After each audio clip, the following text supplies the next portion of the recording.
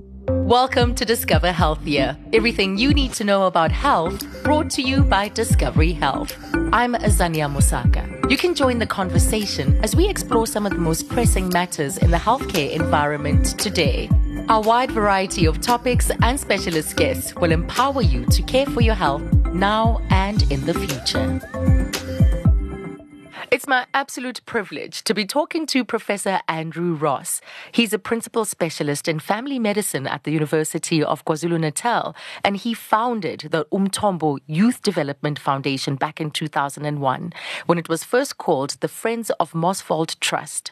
Also on the line with Professor Ross from KZN, where the Umthombo offices are based in Hillcrest, is Ntombi Mkhize, student manager at Umthombo.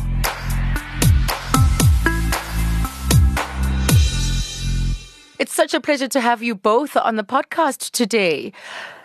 So let me start with you, Andrew. Just tell us how you came to work in rural healthcare, because rural healthcare is not an area that many doctors would, just wish to go and work in. How did you come to work there? So I grew up in a Christian family. My father went and worked as a missionary doctor in Nigeria, and then we moved to Ethiopia. And then they moved to South Africa. He took up a post at the medical school here in Durban, which was teaching people to become doctors. And so that was kind of like my background. And I went into medicine in a sense to serve, and felt that one of the areas that I wanted to serve was in a rural area. So after I graduated, I got some experience in a number of fields, and then I, in fact, looked for a job in a rural area. I met someone who had been working at Mossveld, and he said, "There's a need. Why didn't you apply?" And so I ended up at Mossveld. But certainly it wasn't the normal trajectory of where South African doctors ended up. And I understand that rural healthcare comes with a lot of challenges. What are some of the things you were confronted with at Mossveld? So there are obviously shortage of staff. Often we think of rural healthcare only in terms of doctors, and often it's difficult to find doctors. But there are other shortages. We didn't have a dentist. So when I went there, I had to learn how to pull teeth. We had a pharmacy assistant rather than a pharmacist. There's issues around access to healthcare, communication. So if you go into labor at eShisheni, which is far away from the hospital, the chances of you actually making it to the hospital are small because of the issues of distance, transportation, communication. So I think that there are lots of issues. And then there's also other major issues in rural areas around water, sanitation, job opportunities. The list just goes on and on. And I understand in those early days, a lot of other doctors left, and you had to find a way. You had to make sure that you're still able to provide a service. Sure. So when I got there, we were 5 doctors at a 250-bed district hospital. And we were like that until about the middle of 1992. And then 3 doctors left, told the provincial Department of Health that they were leaving. We asked them if they were making a plan. They told me, because I went to see them personally, "Don't worry, it's all under control." But when the rubber hit the road, Ian left, Tom left, Rick left, and then it was only Dr. Hirst and myself. So then we started scrambling around to make a plan. How do we find initially doctors, but how do we find staff to run a hospital? Because if you're only 2 trying to run a 250-bed hospital, it's just not sustainable. Yes, not sustainable at all. So was this moment was the seeds, the beginnings of Umthombo Youth Development Foundation? How did it all start? And maybe explain the model as well. Sure. In a sense, after we went down to 2, I had contact with Dr. David Wilkinson, who was at Sabisa Hospital, and he said to me, "Andrew, you need to find your own staff. Don't depend upon the provincial Department of Health. And that if you put an advert in the South African Medical Journal, you won't find anybody, but you've got to go through that process, and then put an advert in the British Medical Journal. You'll find young English graduates who want to travel and use their expertise in South Africa." And so we started to do that. We put adverts in the British Medical Journal. We had people who would contact us. We were able to get them registered and get work permits for them, and they would come and work at the hospital. So in a sense, that's how we survived for most of the 1990s. It did get increasingly difficult to find staff because you had to, you could no longer as easily recruit. People needed to go through the foreign workforce because there was a concern that South Africa was poaching doctors from other parts of Africa. And it was also difficult to get them registered with the Health Professionals Council. So those are the two issues that became difficult. And so then this idea, kind of like, wow, in Australia and Canada, they have shown that if you take rural students, they're more likely to come and work in a rural area. And so then that idea started to go, wow, we're struggling to find doctors. If we could find local South Africans who come from this area and they could train to be healthcare professionals, they would understand the language, they would understand the culture. And if they choose to stay in an environment like this, that would be like a win for everyone. So in a sense, that led to kind of, okay, how can we make this happen? Is it possible? That's an incredible insight, and clearly it was a game changer. Absolutely. But there were enormous challenges, though, because everyone told me in the late 1990s that this was kind of like a pipe dream. You know, that education in rural areas was so poor that no one would ever make it to university. In fact, we had a little test done with one of Anglo, had a bursary program for rural students who were doing mining. And so they set a test for the schools in our particular area of work that they should have covered by June. And that we asked the top students from the 8 high schools in the area. And the top mark was 40%. The second mark was 25%. And it went all the way down to 3. And they said, oh, you'll never find anybody who will get to medical school. So that was one. Education was a massive problem. And then the second issue was people said, passing at university is really difficult. And in fact, there were some statistics from, I think, the Weekly Mail and Guardian showing that only about 40% of people who went to university completed. And they're saying, well, you're taking rural students, poor education, what's the chance that they will complete? And then the third big issue is very expensive. You know, if you spend 60 or 80,000 rand per student per year, how many students are you going to be able to support? How are you going to find that money? And then the fourth thing, as they said to us, is, well, the students, they'll take your money, they'll promise you the world, but they won't come back. And so if you're trying to have a solution to your staffing problems, then, you know, bursaries are problematic. Those are some of the challenges that they put on. But we felt that it was such a dream worth pursuing. So we kind of like took everyone's advice and said, well, thanks for the advice. We're going to do it anyway. We're going to give it a crack, even if it kills us in the process. I just love how you were determined to overcome these incredible odds. So knowing what you knew then, what kind of model did you build? What did you imagine Umthombo to be? What is it? Sure. So I think when we started, we didn't have a very clear model. As we've gone along, it's become much more clearer. So the model is really the staffing of rural district hospitals. And we've got that at the center of what we're trying to do. We're training not to empower people just to empower them. We're training people so that they can come back and work in a rural district hospital and provide a service. Because when I was the medical superintendent, that was the focus. I needed a doctor, I needed a dentist, I needed a pharmacist. So the district hospital is at the center of that model. And that we want the hospital to be choosing people that they will want to come back and work at the hospital. So they're choosing. It's difficult to look far down the road because I'm like, okay, in 5 years' time, am I going to need a pharmacist? Am I going to need a radiographer? Am I going to need a social worker? Who am I going to need? And then let me choose now and support them in their training. So we at the hospital was doing the training. We wanted people to come and do voluntary work at the hospital, so people could get an idea of what it was they were getting into. You don't want to get into third-year pharmacy and then discover, I don't like this. So we wanted people to come and do some voluntary work, really meet people who were doing the job so that they knew what they were doing before they got into the program. So the hospital was at the center. The hospital was at the choosing. Everyone needs to come and do voluntary work at the hospital, okay? And then we provided support to them at university because we understood that it was challenging for rural students with their less than ideal educational background. It was challenging for them to succeed at university. And again, these were bright students, hardworking, committed, but sometimes just lacked the ability to find the right key to succeed.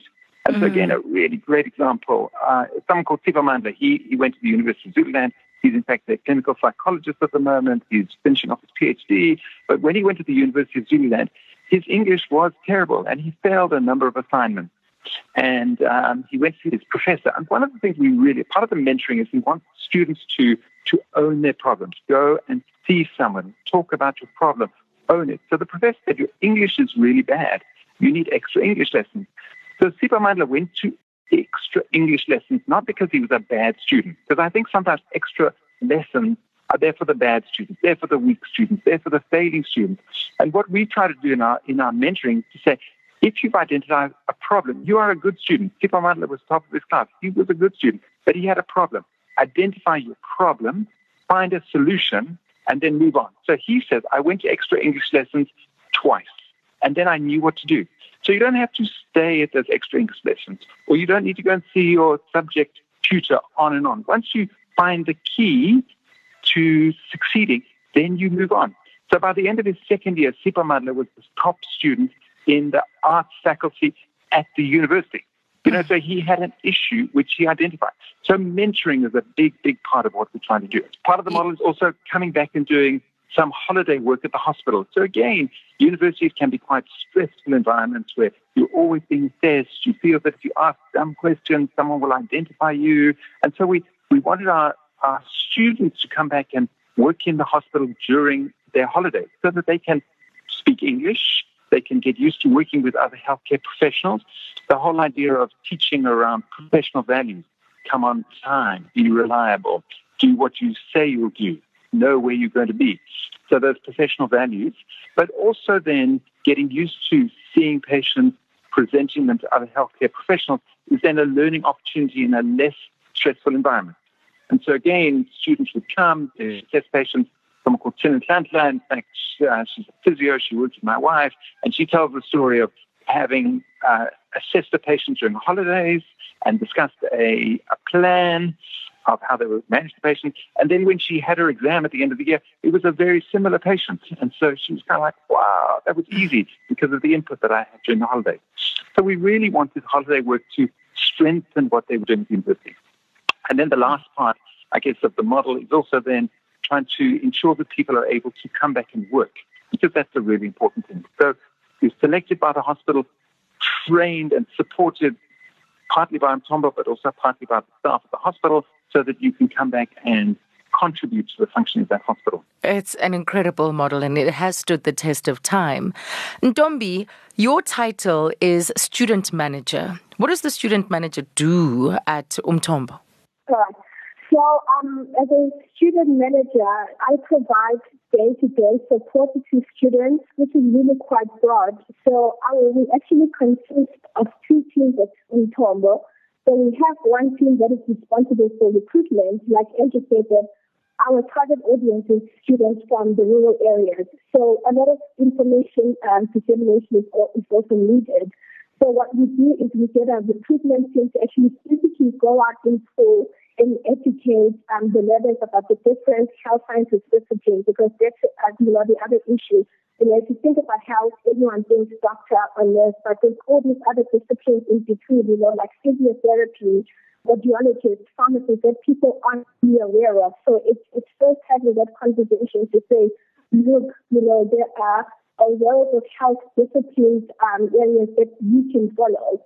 And then based on that, students apply to the local hospitals. So where we come in as a student support team is once students have registered, it's really looking after the day-to-day needs of the students. Because as an organization, we provide comprehensive support. So it's not just, we don't just pay tuition fees only, but it's also making sure that they have their book allowances, rent is paid, they have food, because this is all equally important to make sure that students can, function optimally without having to worry that I don't have food today, I don't have rent today. So it's really looking after those needs. But also a fundamental part of our program is also student mentoring. So for everyone who enrolls in our program, they are allocated a mentor. We have 12 mentors that are based in 16 institutions all over the country. Some of them are based on campus, some of them near campus. And these are the people that live with on a monthly basis that support them with a variety of issues. So as a student manager, it's making sure that all of these happens, that, a student has a mentor, they've been allocated, and that they are seeing them, the meetings are happening, and then we get a report back from the mentors as well, so that if there are issues that we need to be aware of, then we can act on those. Wow. Now, Andrew touched on certain students having that language can often be an obstacle, can be a barrier and an impediment in their learning. But what you're also telling us, Ntombi, is that this is a holistic approach to the students' needs. It's no wonder that you're achieving a 92% pass rate. But how also what are some of the other challenges that students encounter? Because I imagine moving from a rural area and say you're moving a town, you're moving provinces, you're moving from a rural area to an urban area. Do other challenges arise as a result of that, a change in environment? There's definitely a lot of challenges that they face, Azania. Firstly, because, there's this assumption that, if you have a bursary and your fees are taken care of, you shouldn't have any problems, you shouldn't complain. But, the reality is, students and humans like us, they also face a plethora of, issues ranging from personal to academic, because just because you're in school doesn't mean everything is great at home. So it's the personal issues, academic issues, like if you said that, someone is coming from a rural area and, it's a big transition. You're transitioning from high school to university. It's a completely new environment. The way of learning is new. So it's having to transition, or it's having to navigate all these different things and making sense of them. And, in all of this, this is where mentoring really comes in, because it's just providing that platform where then you have someone who can help you navigate this issue. And Andrew was saying that I think navigating, because just because you have a mentor doesn't mean that you have someone who's going to solve your issues, but rather it's someone who will work with you to identify the solutions, because essentially what we want to do also with mentorship is that students need to be able to think for themselves. So there is an issue, there will always be issues. So what do I do?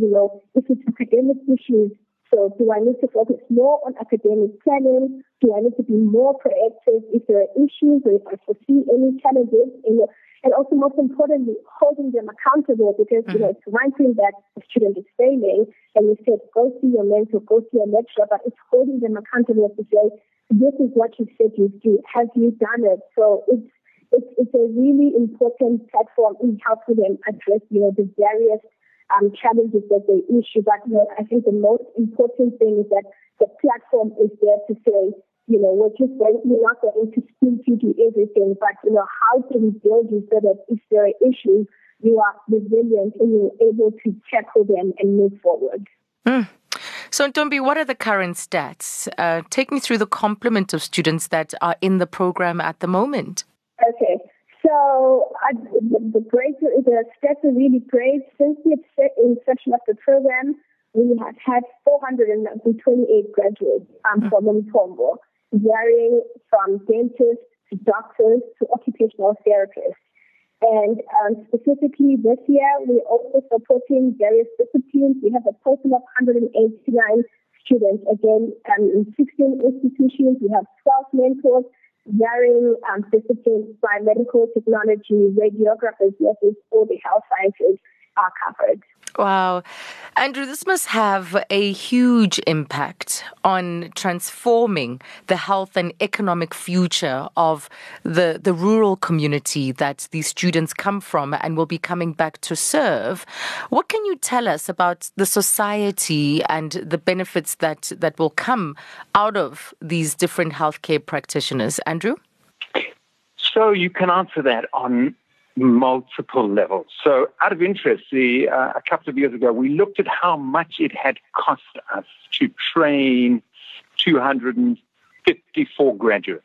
So we took everyone who graduated between 2009 and 2015. And obviously there's a cost every year. And if you're studying for 4 years, it's less than if you're studying for 6 years. It cost us a total of 186 million rand to support those 254 graduates. We worked with a health economist who estimated that these graduates would earn a total of 15 billion rand. 15 billion rand in their lifetime earnings, which equated to about 4 billion rand at the time we were calculating, and that they would pay up to 4 billion rand in taxes. So just from a macro level, we're saying investing in education is a really, really good return on your money. He had a figure of an internal rate of return of 63%. And saying, that if you were to invest just in property and you got a 10% return on your money, you would think you were doing well. If you were investing in something that was a bit speculative, oil exploration, you would want about a 30% return on your money because there was a risk. And so to get a 63% return, he felt was absolutely amazing. It does depend on a couple of things, though. It does depend on students graduating, because obviously if you spend money and they fail, that money is in a sense wasted. And then it also depends upon students getting jobs. And so that's the other big plus about Umthombo. Because hospitals are choosing students that they can ultimately see as workers, over 98% of our graduates have in fact got jobs. So you hear this figure of South African graduates who don't get jobs. And that is, I think, a terrible waste. And so our graduates are working, and that they're getting decent salaries because they're getting permanent, well-paying jobs, usually within the Department of Health. They have an obligation, a year-for-year obligation to us. But when they finish that obligation, they can work in the private sector, they can continue within the Department of Health, they can really go wherever they like. But it gives them a qualification which enables them to get a job. And what we hear from students, a number of things. We hear we are contributing to healthcare delivery at district hospitals. So we're able to interact with our patients because we understand the language. We're able to advise them on nutrition.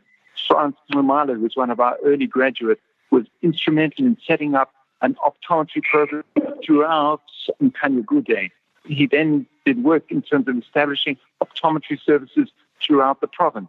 Sipa Mandla was very instrumental in setting up clinical psychology services. So our graduates have an impact at a service delivery level. The other things that we hear stories about, though, is that because I've got a job, I can contribute to my family. My sister is now going to school. My parents have got a house. We've got water at home. There are lots of examples of where students who become graduates are able to use the money that they are earning to support their extended family. And then I've really enjoyed going to weddings, because you go to weddings of graduates and you see them. They come in a car. Their friends come in cars. They're nicely dressed.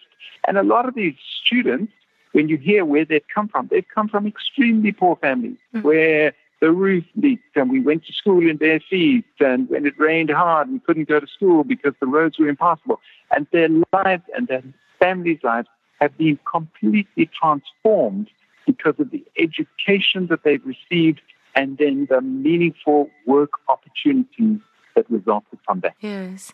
And Ntombi, what have you seen from the neighborhoods, from the communities, and how the patients or those that they'll be serving have been impacted? Okay. So I think, there's been a great impact in the sense that, with these students being able to succeed and be able to sustain themselves and support their families, the biggest thing is also they're able to break out of poverty cycles. So because, Ntombi is now a trained nurse and Ntombi is able to take care of the family. But, it's such a cliche. What I always say to our students, especially our graduates, is that, in a world where we're surrounded by so much negativity, especially in the rural areas, in the township, there's drug abuse, there's alcohol abuse, there's all kinds of crime.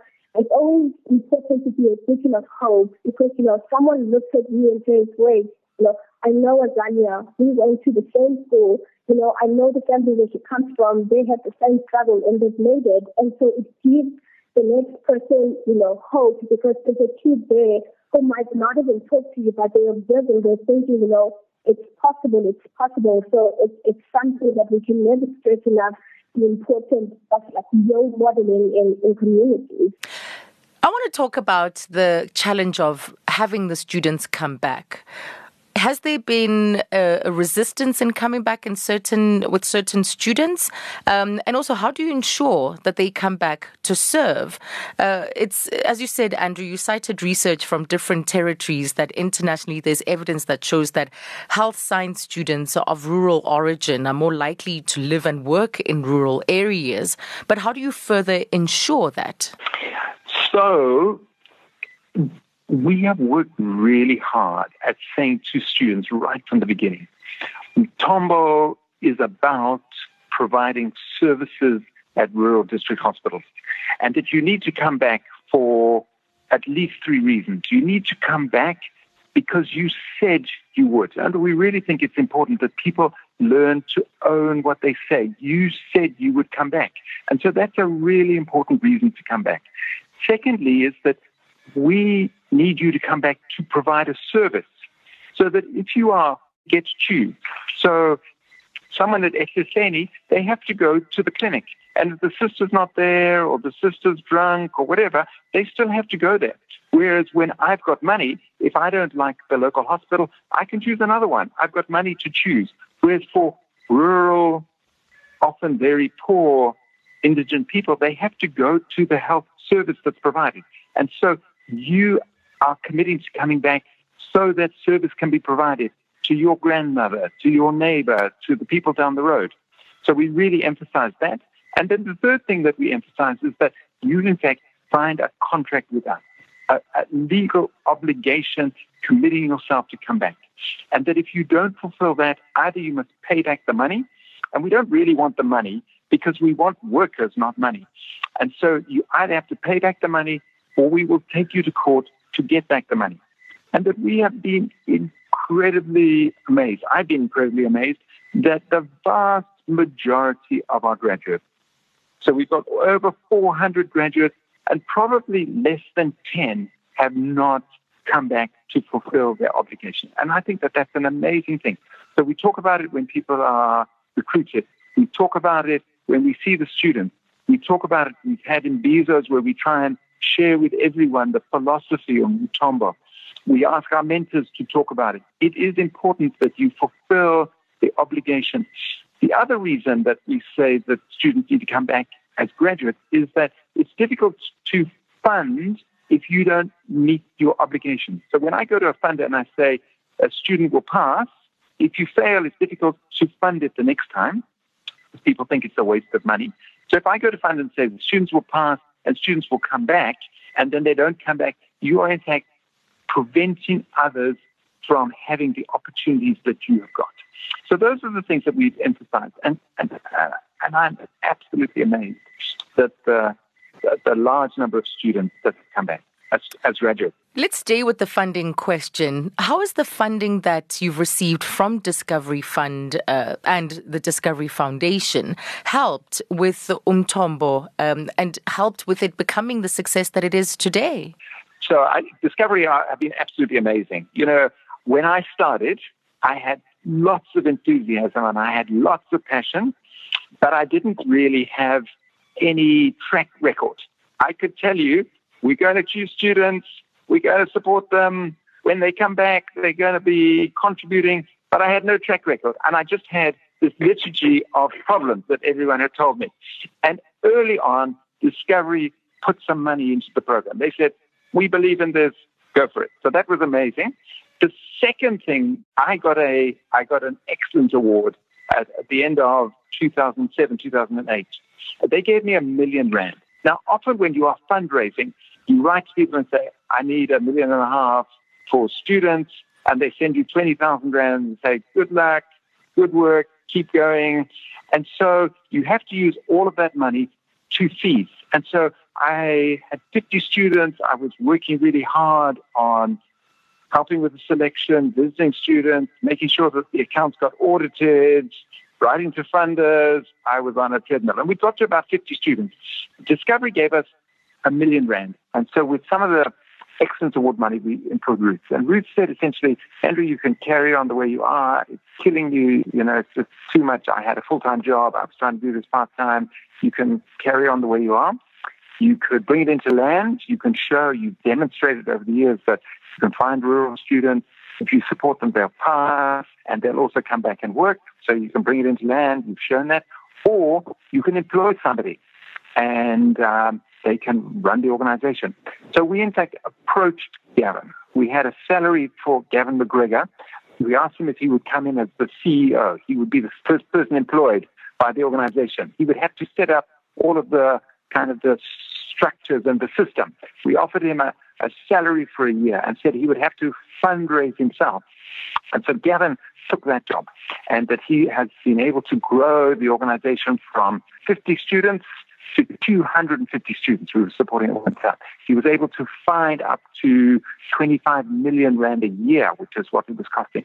And so I would say Gavin saved my life. He really has made Umthombo what it is today. Structures, systems, mentoring, network of mentors, supported by someone within the office, sound financial footing. So in a sense, the Discovery Excellence Award saved my life. And that Discovery have continued to support Umthombo. They've continued to put money towards supporting students. They've had think tanks to kind of think, how can we take this to scale? So Discovery have been absolutely amazing. That's fantastic. That's absolutely fantastic. I want to talk about legacy for a moment. And Ntombi, let me start with you, because you had studied development studies. You wanted to move back to KZN to be closer to family. You are changing lives by being part of this initiative. But how has it also shaped you?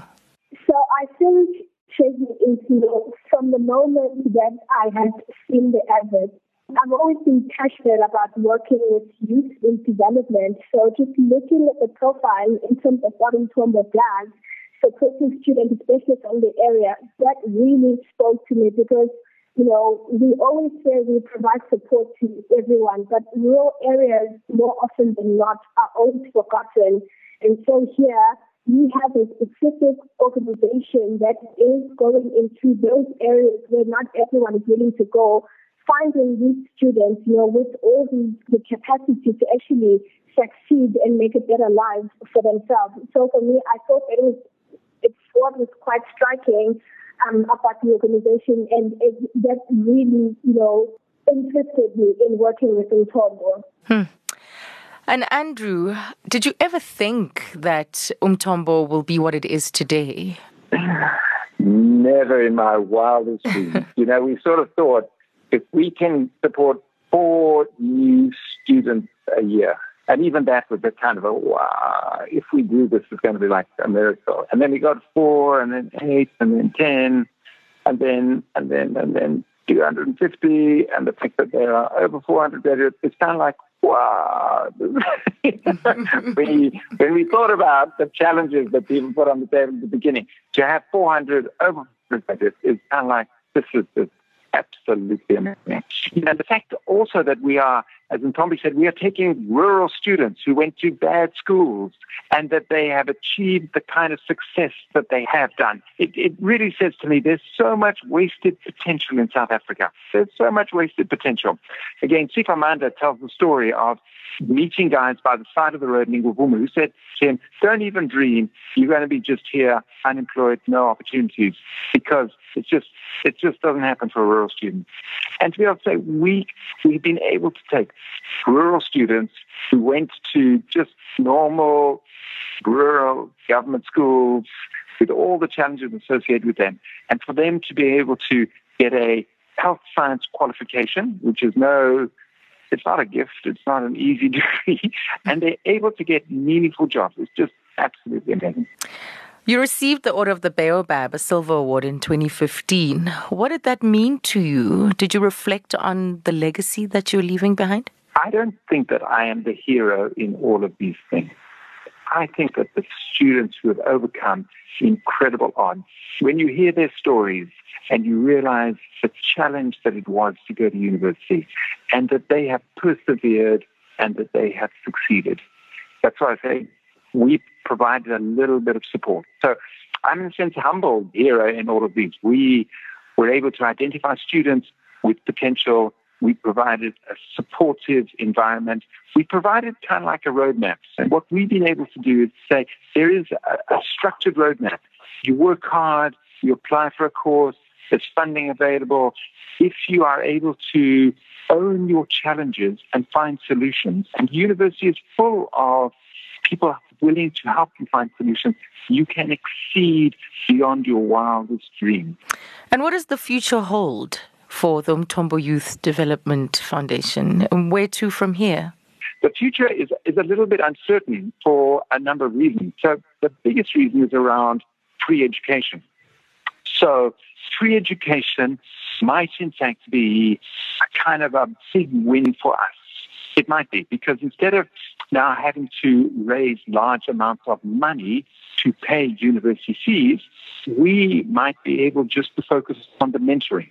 Instead of supporting 250 students, we might be able to support 500 or 1,000 or 5,000. I don't know. You can really dream big. So that is one scenario. However, there is the other side of the scenario which says, if education is free now, why would you want to team up with Umthombo? Why would you want to link up with us when your fees are being paid, your food is being paid, your residence is paid? Why would people engage with us in our mentoring program? Why would they do that? And so we might find Umthombo, as we know, no longer exists. So we are slightly at a crossroads, and it's a bit of a struggle for us to know kind of how is this going to work out. So we've continued to select students. NSFAS is paying the bulk of the costs now because of free education. Tom is doing a fantastic work in terms of continuing to mentoring in place. We're looking for reasons why students would continue to work with us. But there is some uncertainty about quite where this is going to land. I really want to thank both of you. I think this has been such an inspiring and inspired conversation. Really, congratulations to everyone who has contributed to the success that is Umthombo today. Thank you, Ntombi. And also especially thank you to you, Andrew. Thank you for your enthusiasm, your passion, your commitment, just for the noble work that you started that will go on to outlive you. Thank you. It's been an absolute honor and privilege to be involved and to meet amazing, amazing people that I would not have met otherwise, who have done an amazing journey for me. Yes. Thank you, Andrew. Thank you, Ntombi. All right. Thank you. Very much. Thank you, Daniel. Awesome. Thanks.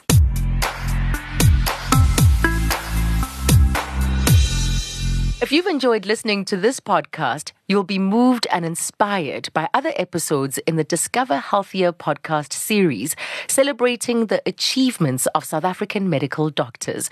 Be sure to tune in to hear my interviews with more remarkable medical professionals who've been supported by Discovery's funding and vision for excellence in South African private and public healthcare. Thank you for listening to this episode of Discover Healthier, brought to you by Discovery Health. Join the conversation on social media with the hashtag #DiscoverHealthier and tag @Discovery_SA. You can subscribe to our podcast channel, Discovery South Africa, on your favorite podcast app, or visit discovery.co.za to listen to our shows.